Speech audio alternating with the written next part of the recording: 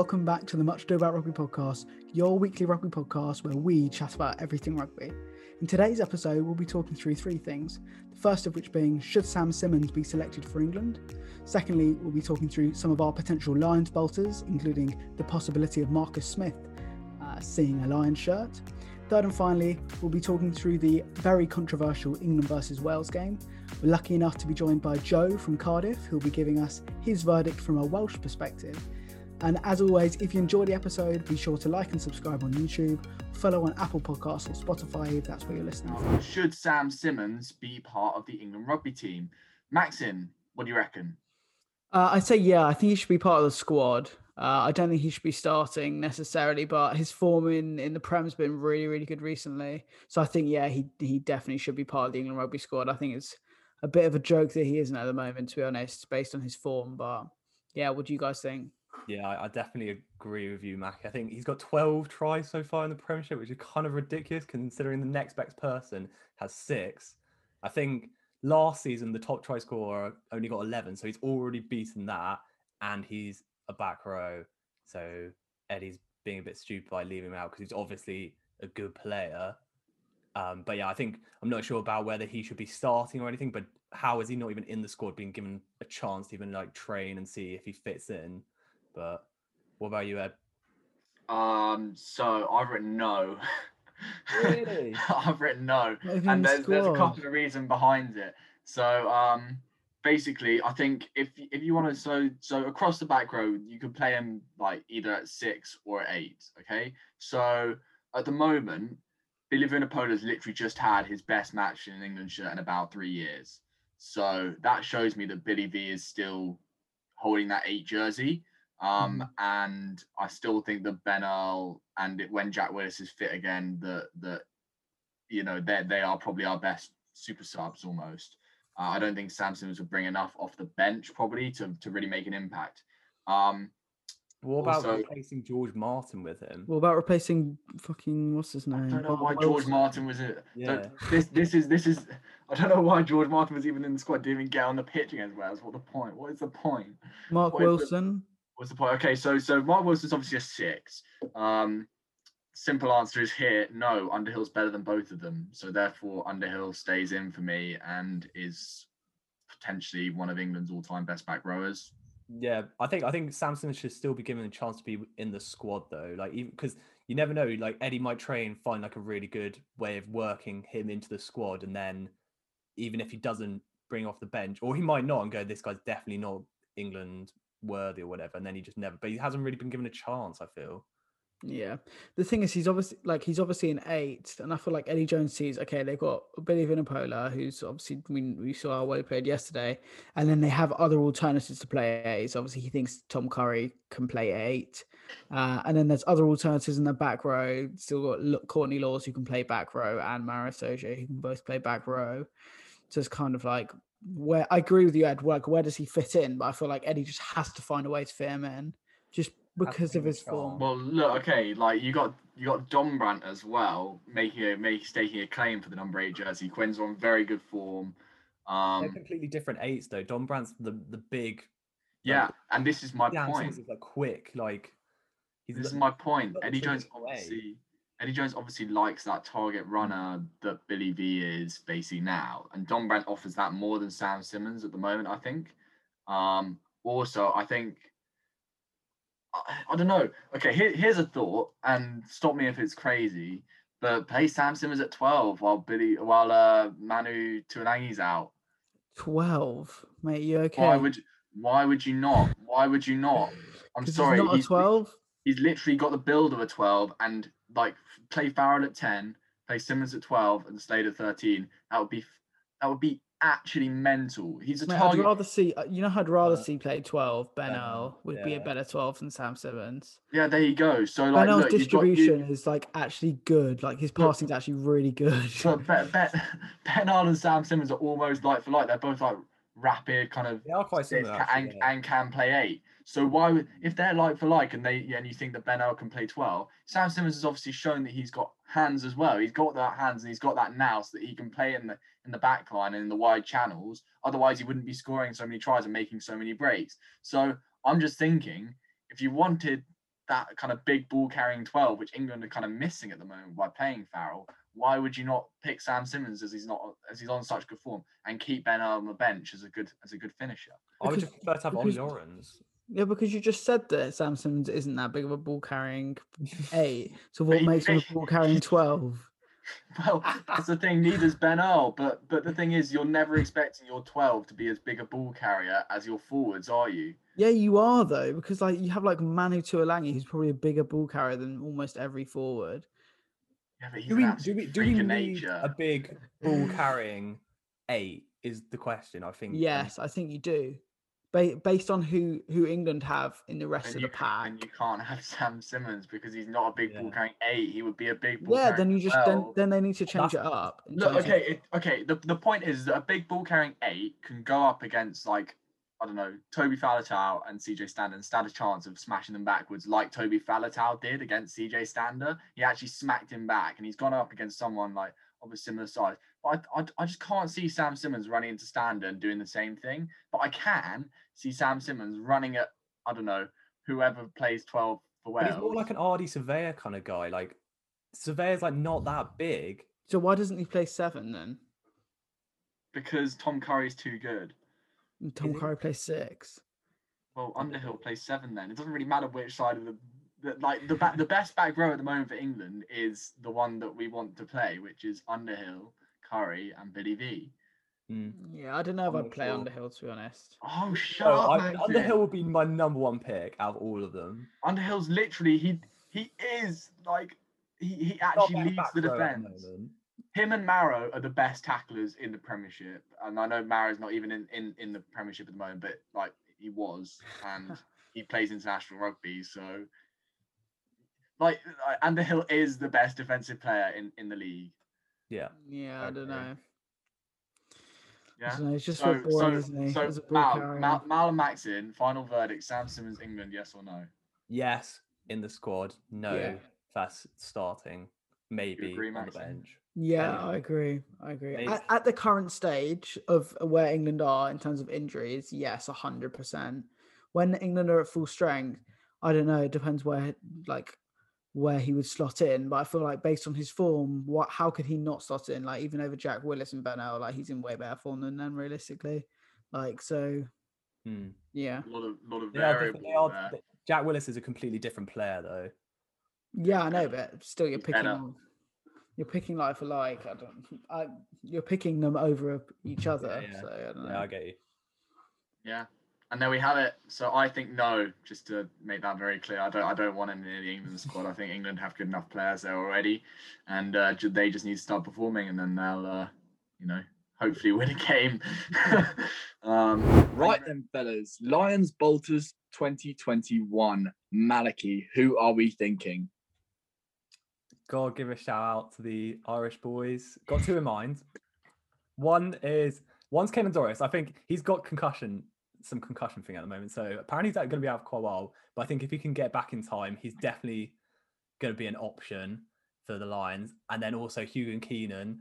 I think there's not much other players at fullback. Obviously, Stuart Hogg is going to be the main fullback. But other than him, there aren't many other fullbacks really in my mind that could play it. And Hugo Keenan's been pretty dank. Apart from Stuart Hogg? Yeah, I said Stuart Hogg, mate. Right. So dumb. So yeah, I think him and I think both of them are going to make the Lions. So they're my 2 bolters. Interesting. Maxin, who are your bolters? Well, my first bolter, which would be if he comes back from injury, would be Jack Willis. Let's hope we can see him coming back from injury, but his injury looks really, really serious. So I doubt he'll be back in time for the Lions tour, but we all know what he can do, even when playing for England, like his turnovers, game at the breakdown, which unfortunately got him injured, has been really, really impressive. So I would say Jack Willis. The other one being England player is also Ben Earl, who I think could very possibly be a Lions bolter. Don't know whether you class him as a bolter, Ed. But I think he brings something different to what a lot of the like mainstream flankers might bring that you potentially want to see being set for the Lions. He's got some serious pace. He's got great hands and is really versatile. So I definitely think he could bring something to the Lions squad. that a lot of other potential flankers couldn't. I don't think he'd be a 4 running player. He'll probably just play like some tests. Well, not some tests, but like some of the back. I think the back row is definitely the most competitive position for the Lions by far. Yeah. I would agree. I've got a few in mind actually. I've got 2 fly halves that I think are definitely on the way that they're playing, both in Premiership and for country. One of them for country. The first one doesn't play international at the moment. His name is Marcus Smith. So when you're thinking, he's about the 10th choice Lions 10. when you're thinking about Lions bolters, you're thinking about people who like are well outside. Mal and I were talking about this earlier. There's a guy called John Bentley who played for the Lions on the 1997 tour of South Africa, and he played, I think he only played about once for England, and he was a rugby league convert and only played 4 times for England in rugby league internationally. So that's, I think, what we mean more by bolter, someone that's like not really on the international scene, has played a lot of Premiership rugby, and isn't really necessarily involved in the scene, but has the quality and has the talent to like stand up and be a good part of the tour, which is apparently what John Bentley was. Like, he was a really good person to have on the tour, personality, good banter, got on with everyone apparently. And I think Marcus Smith probably has that. He's young, he's impressionable. It'd be a great experience for him to go on that tour, even if he didn't play a test.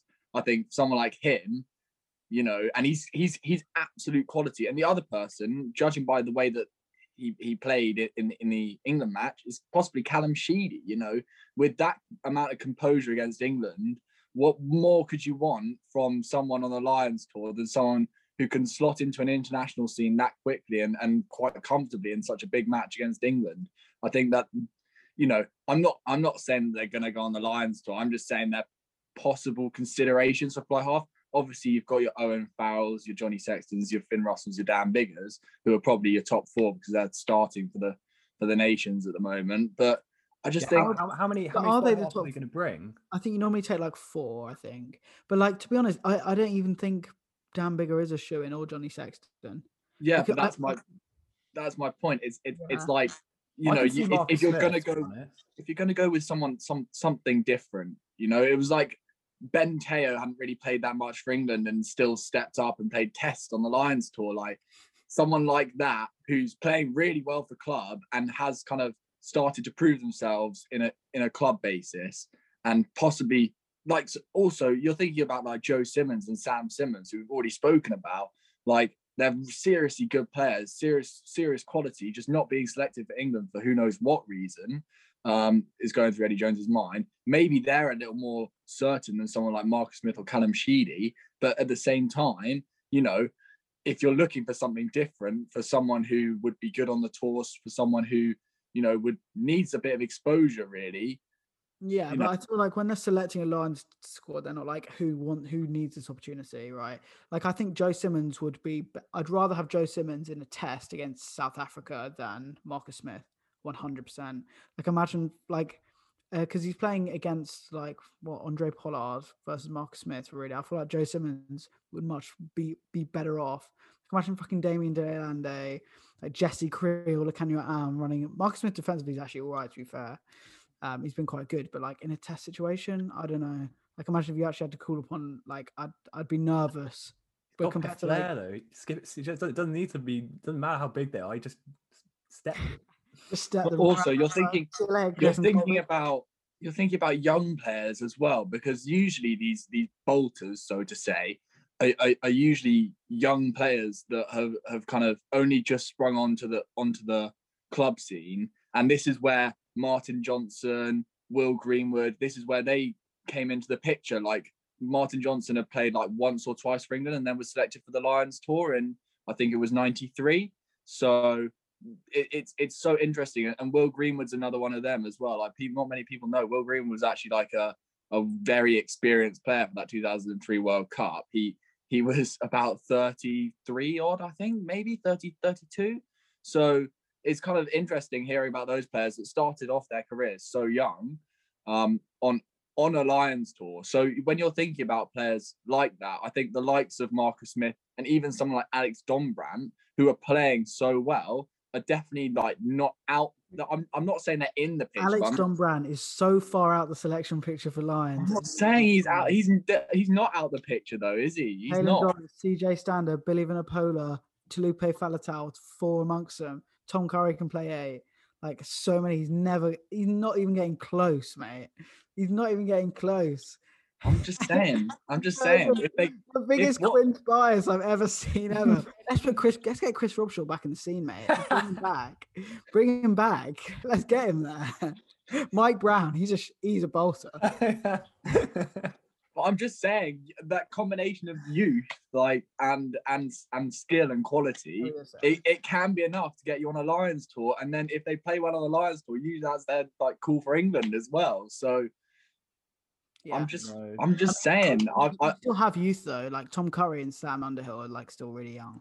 Oh, come off it, mate. They're dead certs though. Like they are shoo-ins. So then they're not. We're talking about bolters here. We're talking about people that possibly like have an outside chance of getting on the tour, but you know they're obviously people that have so much more of a chance. But when you're talking about bolters, it's that lack of chance, and then they suddenly get chosen in the squad, like John Bentley.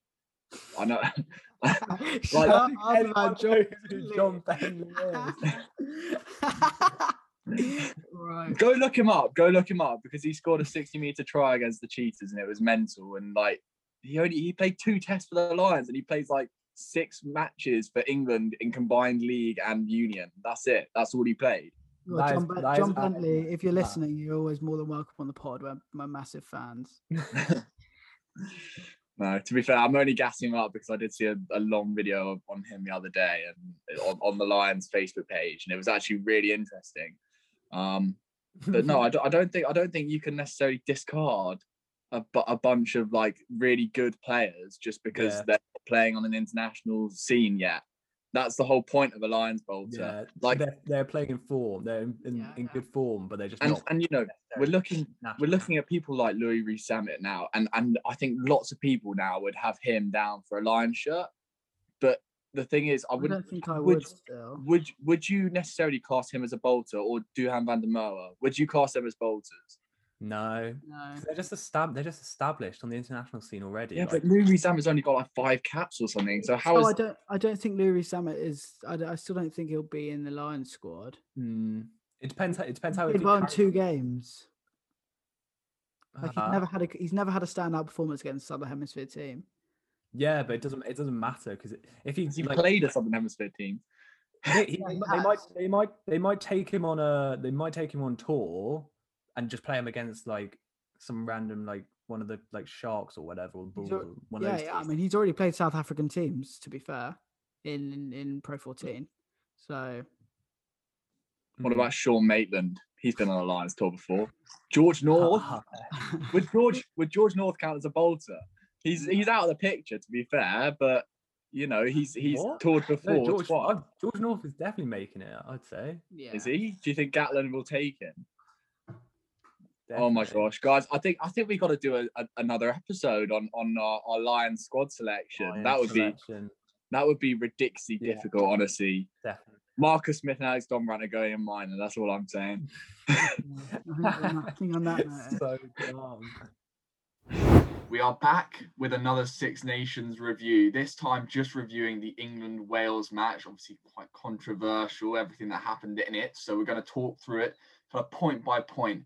We are joined again by our good friend Joe, a Welshman, just to spice things up a little bit, make us think a little bit more about maybe how biased we are towards England. But I think maybe we should just start off with possibly the most controversial moment of the match and go straight into that first Josh Adams try. So, Joe, if I come to you first, because obviously being a Welshman, I want your take on it, I guess. Go for it.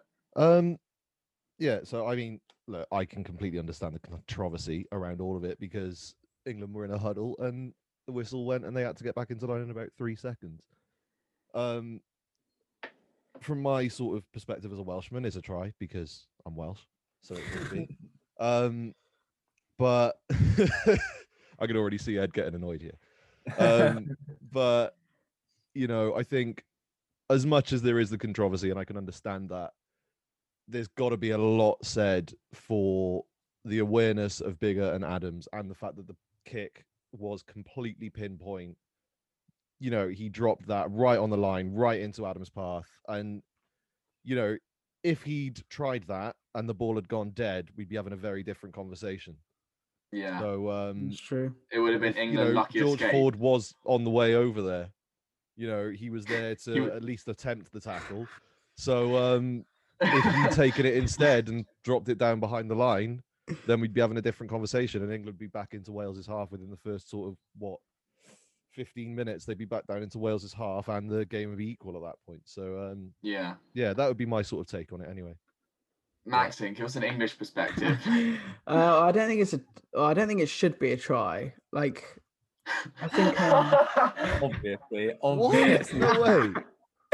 I just think it's like quite harsh on the ref, because for me it's the fact that he's gone to Owen Farrell and said, "Oh, go and torch your team." He's given him like 15-20 seconds, which, like, I don't know how long's a piece of string, is that enough time? But he's clearly seen that Farrell's still talking to his team, and then he's allowed play to resume, which for me is like quite unfair. But I don't think there's like a grounds in the law is there saying that that's not going to be a try. I just think it's harsh from the referee. Like, I think it's the ref just being a bit of a dick. Really? Yeah. I think it's all about. I think this try is all about like sportsmanship, basically, and fair play. Because you got to look at it like, if England were given the chance to get in shape and get in line, basically, with that try, it wouldn't have been a try. The answer is no. No, because they never would have even bothered with the cross kick. Yeah, exactly. It's just clever by, especially by Biggar, because I don't know if you watched the any of the commentary stuff, like after the game, like Biggar was like going, "Oh, it's time back on, yeah, it's time back on, yeah," and then he goes, yeah, okay. So he's like pushing to get it started when he can tell England aren't ready, which is pretty clever. But then Ed, dank kick. Yeah, Ed, along the same lines, then what's the difference between that and just like a quick tap penalty? They're not set. What's the difference? No. That's the fact that he told them to go away. Penalties part of the game, and we saw that later on with Hardy scoring a really nice try. Actually, that was a seriously nice try.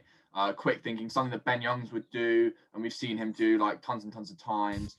Like, it's just part of the game, and that catches the defense unawares. But when the referee's told the team to come in, basically, he's told them to gather and have a chat with each other and cut the penalties.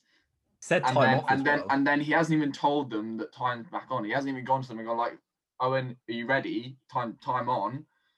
And he's literally just gone like boop, and then Biggar's kicked it. And it's fair play from Biggar. I completely respect the Welsh players in this situation. They, played by what the referee's rules were, basically what the referee's ruling was, and that's absolutely fine by me. It's just the referee himself has basically taken every sort of like fairness out of that situation for England, I think. But I think the one thing that really does kind of annoy me most about the referee's decisions in this particular circumstance, in this first try circumstance, is that I think that the penalty to give away that penalty is so marginal. If you look at it again, Farrell's literally there for what, half a second. It's just a rolling away one. Yeah, so Farrell's been penalised for not rolling away. And honestly, I can't see how the ball isn't there to be taken by Kieran Hardy. Like, if Wales hadn't been given that penalty, no one would have batted an eyelid. So that's where I'm really like a little more pissed off than anywhere. Like, forget everything that happened after that. I just think it was a very marginal penalty to begin with. And I think some of the penalties that happened in the second half as well, there's one that I can think of particularly, which was a bit more marginal. I don't know. We'll come on to it in a second. But Ed, I think the reason he let them resume quickly, I think he was expecting Biggar to go for a penalty because he was holding the ball, as in go for a penalty kick. So he didn't even really think about it. Then it happened and he kind of fucked it. But I think with regard to like the breakdown, it was clear that he basically wanted, especially in the first like 30 minutes, he clearly wanted it to be like a fast, free-flowing game. So he was like, okay, I'm going to ping anything that slows down the breakdown remotely, like even if it's marginal, just like absolutely no tolerance, just so it is a better game later on in the game. And I think, to be fair, we did see that later on in the game, like all the free throwing passages that we saw England play, like really nice attacking play. I don't think that would happen if he wasn't really refereeing the breakdown as he did, because people would just be infringing at every breakdown as a 50-50 decision and get in their way. So I think it's kind of fair enough that he's done that, but I'm not sure, like, I don't know, in that position, like so close to the line when it's that marginal, I'm not sure. But yeah. Yeah, I mean, we saw Wales sort of fall foul of this in the autumn, where, you know, we were giving away penalty after penalty after penalty at the breakdown because they hadn't caught up with the laws yet. And England sort of, you know, were getting away with a lot more, and they were working really well and using that breakdown almost as a weapon to get penalties. And I think it's just this sort of thing at the minute where referees, I think, just need to communicate better what their interpretation of the breakdown is, so that when we do get to these situations, we're not having these chats about 50-50 calls and whether they've gone one way or the other, because everyone can say, this is how the referees have done it, this is how it should be done. So, yeah, but I do agree. I think a lot of the refereeing in the breakdown area has been inconsistent over the past sort of 6 to 8 months, and I think that needs to be tidied up. I think it's a good point, but I think like every referee, like, yeah, I think it does make it kind of interesting how a different referee is going to be like slightly more strict on a game. Like, I don't know, I think in my opinion it's not that bad if like one ref is like quite lenient one time, but it's like playing the way that the ref is reffing, if you get, kind of makes it more like interesting, because you can't just fall back on being able to like do those 50-50 charge downs like Maro does every time, like, and getting away with it every time. Like, if you're cutting that off because that's just the way the ref is reffing it. But Mal, would you not say that that's, if it's inconsistent across refs, that's bound to like favor a team in a game? No. Yeah, maybe, but I think it's also like just playing what's in front of you kind of thing. Yeah. So here's another point about the penalty. So I will come on to it now, since we're on the penalty count point. Like, the penalty count was 14 against England and 9 against Wales, I think. So obviously those extra 5 penalties basically making the difference. I think there were like another couple of marginal penalties. I thought, like, what? Just like what? Like, Mako Vunipola dives on the ball and then gets penalised for playing the ball on the floor, even though the ball's in open play. He's dived on the ball, and then, you know, he's got the ball basically, and then he gets penalised for playing the ball on the floor. I was kind of like, it's open. It's a bit of a grey area, but at the same time, for me, that's not a penalty. Maro Itoje landing on the wrong side of the line out. He literally doesn't impede anyone at all. For anyone in Wales, he doesn't go for the ball. His arms are basically up in the air, and he tracks back round and goes and joins them all again. And he gets penalised for landing on the wrong side. And yes, Charlie Ewels did that, and that Charlie Ewels one was a penalty. But that Maro Itoje one, I'm like, that's one where, A, yes, he doesn't have to do it, but B, he's not really impacting the play. So, but would these penalties have made like the difference, like that, like these marginal penalties? I'm not even sure if they would. I think Wales probably still would have won. Like obviously supporting England, but I think I don't know. I think because you think about it, it got to a point where England were just chasing the game, and like the way they were playing was as if they were chasing the game. But I still think Wales definitely deserved to win. They were by far the better side overall. I think like England showed attacking sparks, but I still think Wales just definitely deserved to win the game. I don't know. Do you want to talk about the second penalty? The second try. Second try, sorry, yeah. Yeah, of course. I think we'll come to Joe again first for this one, because why not? I don't know. Joe, go for it. So, right, funny story about this one. I was driving home when this was scored, so I had it on the radio, so I couldn't even see it. I had to pull over, stop, get iPlayer up, just so that I could watch the replay, because I was like, what the hell is going on here? The commitment. Oh, absolutely. I was like, this has got to be done. It's a really interesting one, because in terms of the letter of the law, I had to then look this up as well, because I'm not a ref. In terms of the letter of the law, if it comes off your hand but touches your body before it hits the floor and goes backwards or forwards, it's not a knock on.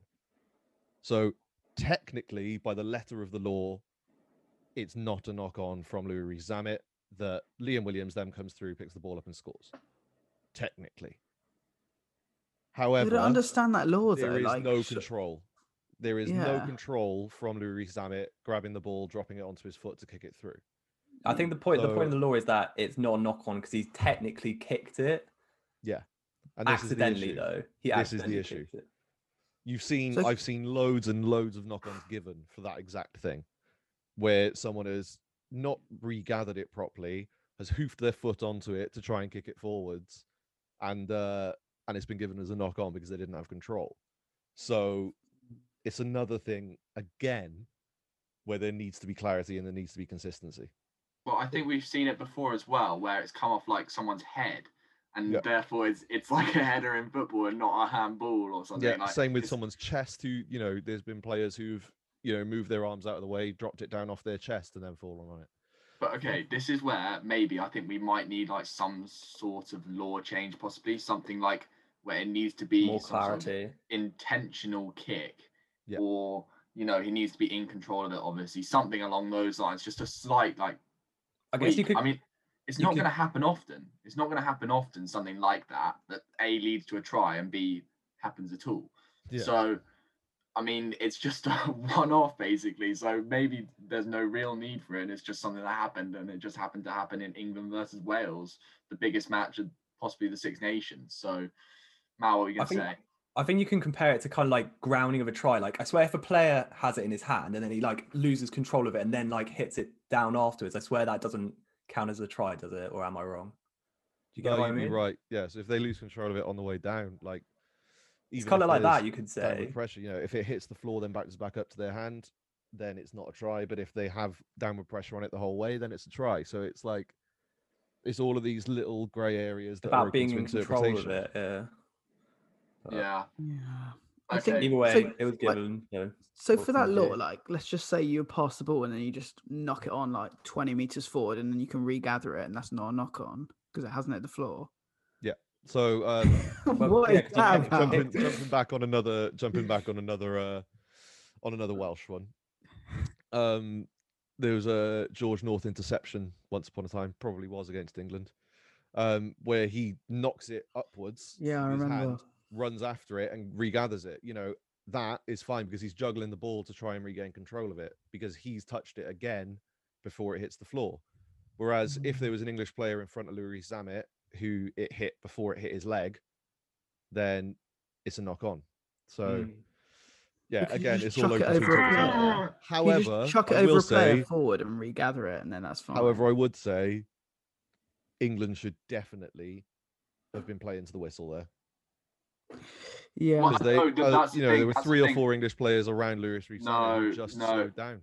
I'm sorry, the way that the ball bounced, like obviously it depends which way you're running, obviously. So Liam Williams is in full flight next to Louis Zammit. He takes off the gas a little bit, and then he's already running in that direction. Whereas England players are kind of half running backwards and all that, so they don't really have the momentum. And it's like it's great play from Wales to get in that position to put the little kick through. Like this is everything goes back to this basically in this match. England had some really nice areas of attack, but when Wales attacked, they were clinical. And yes, the referee made them a bit lucky, but like they were clinical and they got themselves in the right positions to win the game. And when they got themselves in those positions, they scored points. I think this has happened in the past 2 games as well against Scotland and Ireland. The whole the red zone? Yeah. I can't remember. But they got Wales's red zone, whatever it's scoring. Pretty much when they're in the opposite 22, they score a really high percentage, which is obviously I don't know if that's something they've been working on, but it's obviously something that's making the difference because they don't need to be having the ball the whole time. But when they do get the ball in the opposite 22, they're scoring. Yeah. So just moving on quickly through the game. We got the Liam Williams try, obviously the second try. We got then a really nice try from Anthony Watson where England are spreading it both sides of the pitch, and Jamie George gives a lovely pass out to Anthony Watson and scores a good finish against 3 Welsh defenders in the corner. Brilliant try that. Yeah. Brilliant. Great try. Just classic, really. Like if you look at everything in that play, build up, that's everything that England want to be doing, every time. But Wales did restrict us a bit from doing that, and we gave away penalties, like something like Johnny Hill going at the side for no reason at all. Ellis Genge jumping off his feet at the right, just flopping on top, so stupid. Then you got such a liability now. Yeah. Then you got Kieran Hardy's try on 47 minutes just after the half. That's pretty much where it started going Wales' way a little bit more. You got a foul penalty and then Ben Young's try on 61 minutes. So that try, again, was England in full flow. It's a lovely piece of play. Ben Young spots the gap, little dummy, classic, runs through, scores. Yeah, mistake from Wyn Jones there, who was on the pillar for Wales. He just moves off, opens up the gap for Ben Youngs, and he just walks straight through it. You know, you cannot let that happen at test level. Ben Youngs is going to exploit that all day long. Yeah. And wait, so did that make it 24 all, Ed? That made it 24 all, I think. Yeah. So at that stage, I was like, with the conversion from Farrell, that was 24 all, and that was at 62 minutes. Yeah, I just think at that point I was like, England are just gonna win this. We're just gonna win. I was like, this is the point I was basically having a heart attack. I was pretty confident. Then look, 66 minutes, Callum Sheedy penalty. 69 minutes, Callum Sheedy penalty. 74 minutes, Callum Sheedy penalty, and then try from Corey Hill on 78 and 79. Callum Sheedy converts it. Callum Sheedy penalties. And they really came through and put his hand up yesterday. Callum Sheedy. Yeah, it was good. Yeah. You have to remember also that Louis Samet nearly missed that try where he definitely should have scored. Oh yeah. Yeah, but they scored off it anyway. Like England touched it down over the try line, and then Corey Hill went over next play. So you know, what can you really say? Like Callum Sheedy slotted all his kicks. What a game from him. Honestly, I think he was probably my player of the match, to be honest. Yeah, after coming on last week and having a bit of a couple of weeks ago and having a bit of a mare with his kicking, came on this time round and just, put those demons to bed, slotted all his kicks, was really calm, put some nice little dinks through, started to actually, pull England's defence around a bit, which has been, very difficult up to this point for every team. So, he looked really strong. Okay, but my player of the game for England was someone who actually we've criticised quite a lot recently for being not up to match fitness and stuff and not looking like he was in previous years. Billy Vunipola had an absolute storm. I genuinely think he outplayed Faletau. Like I don't know what you think being a Welshman, Joe, but I honestly think he was probably the best player on the pitch. I think in terms of his impact in attack, like Billy smashed it. Absolutely. Every single time he was running from deep, he was just getting himself some space, getting himself up ahead of steam, and he was making, 2 or 3 Welsh players tackle him every time because they knew one of them couldn't stop him on their own. The only difference I saw between him and Faletau, which is why I think Faletau might pip it, was just, his little bits of sleight of hand here and there and his ability to appear around the park in open play instead of, they're kicking it to us and I've got 20 meters to run into someone, Yeah, so I'd have to agree with I got to say though, Billy Vunipola really, really impressed yesterday. I think he really put his hand up despite the fact that he hasn't played in about 6 months. So he had a hell of a game. Yeah, so that's the final score, 40-24 to Wales. We hope you've enjoyed this episode of Much Ado About Rugby. Obviously, lots to talk about.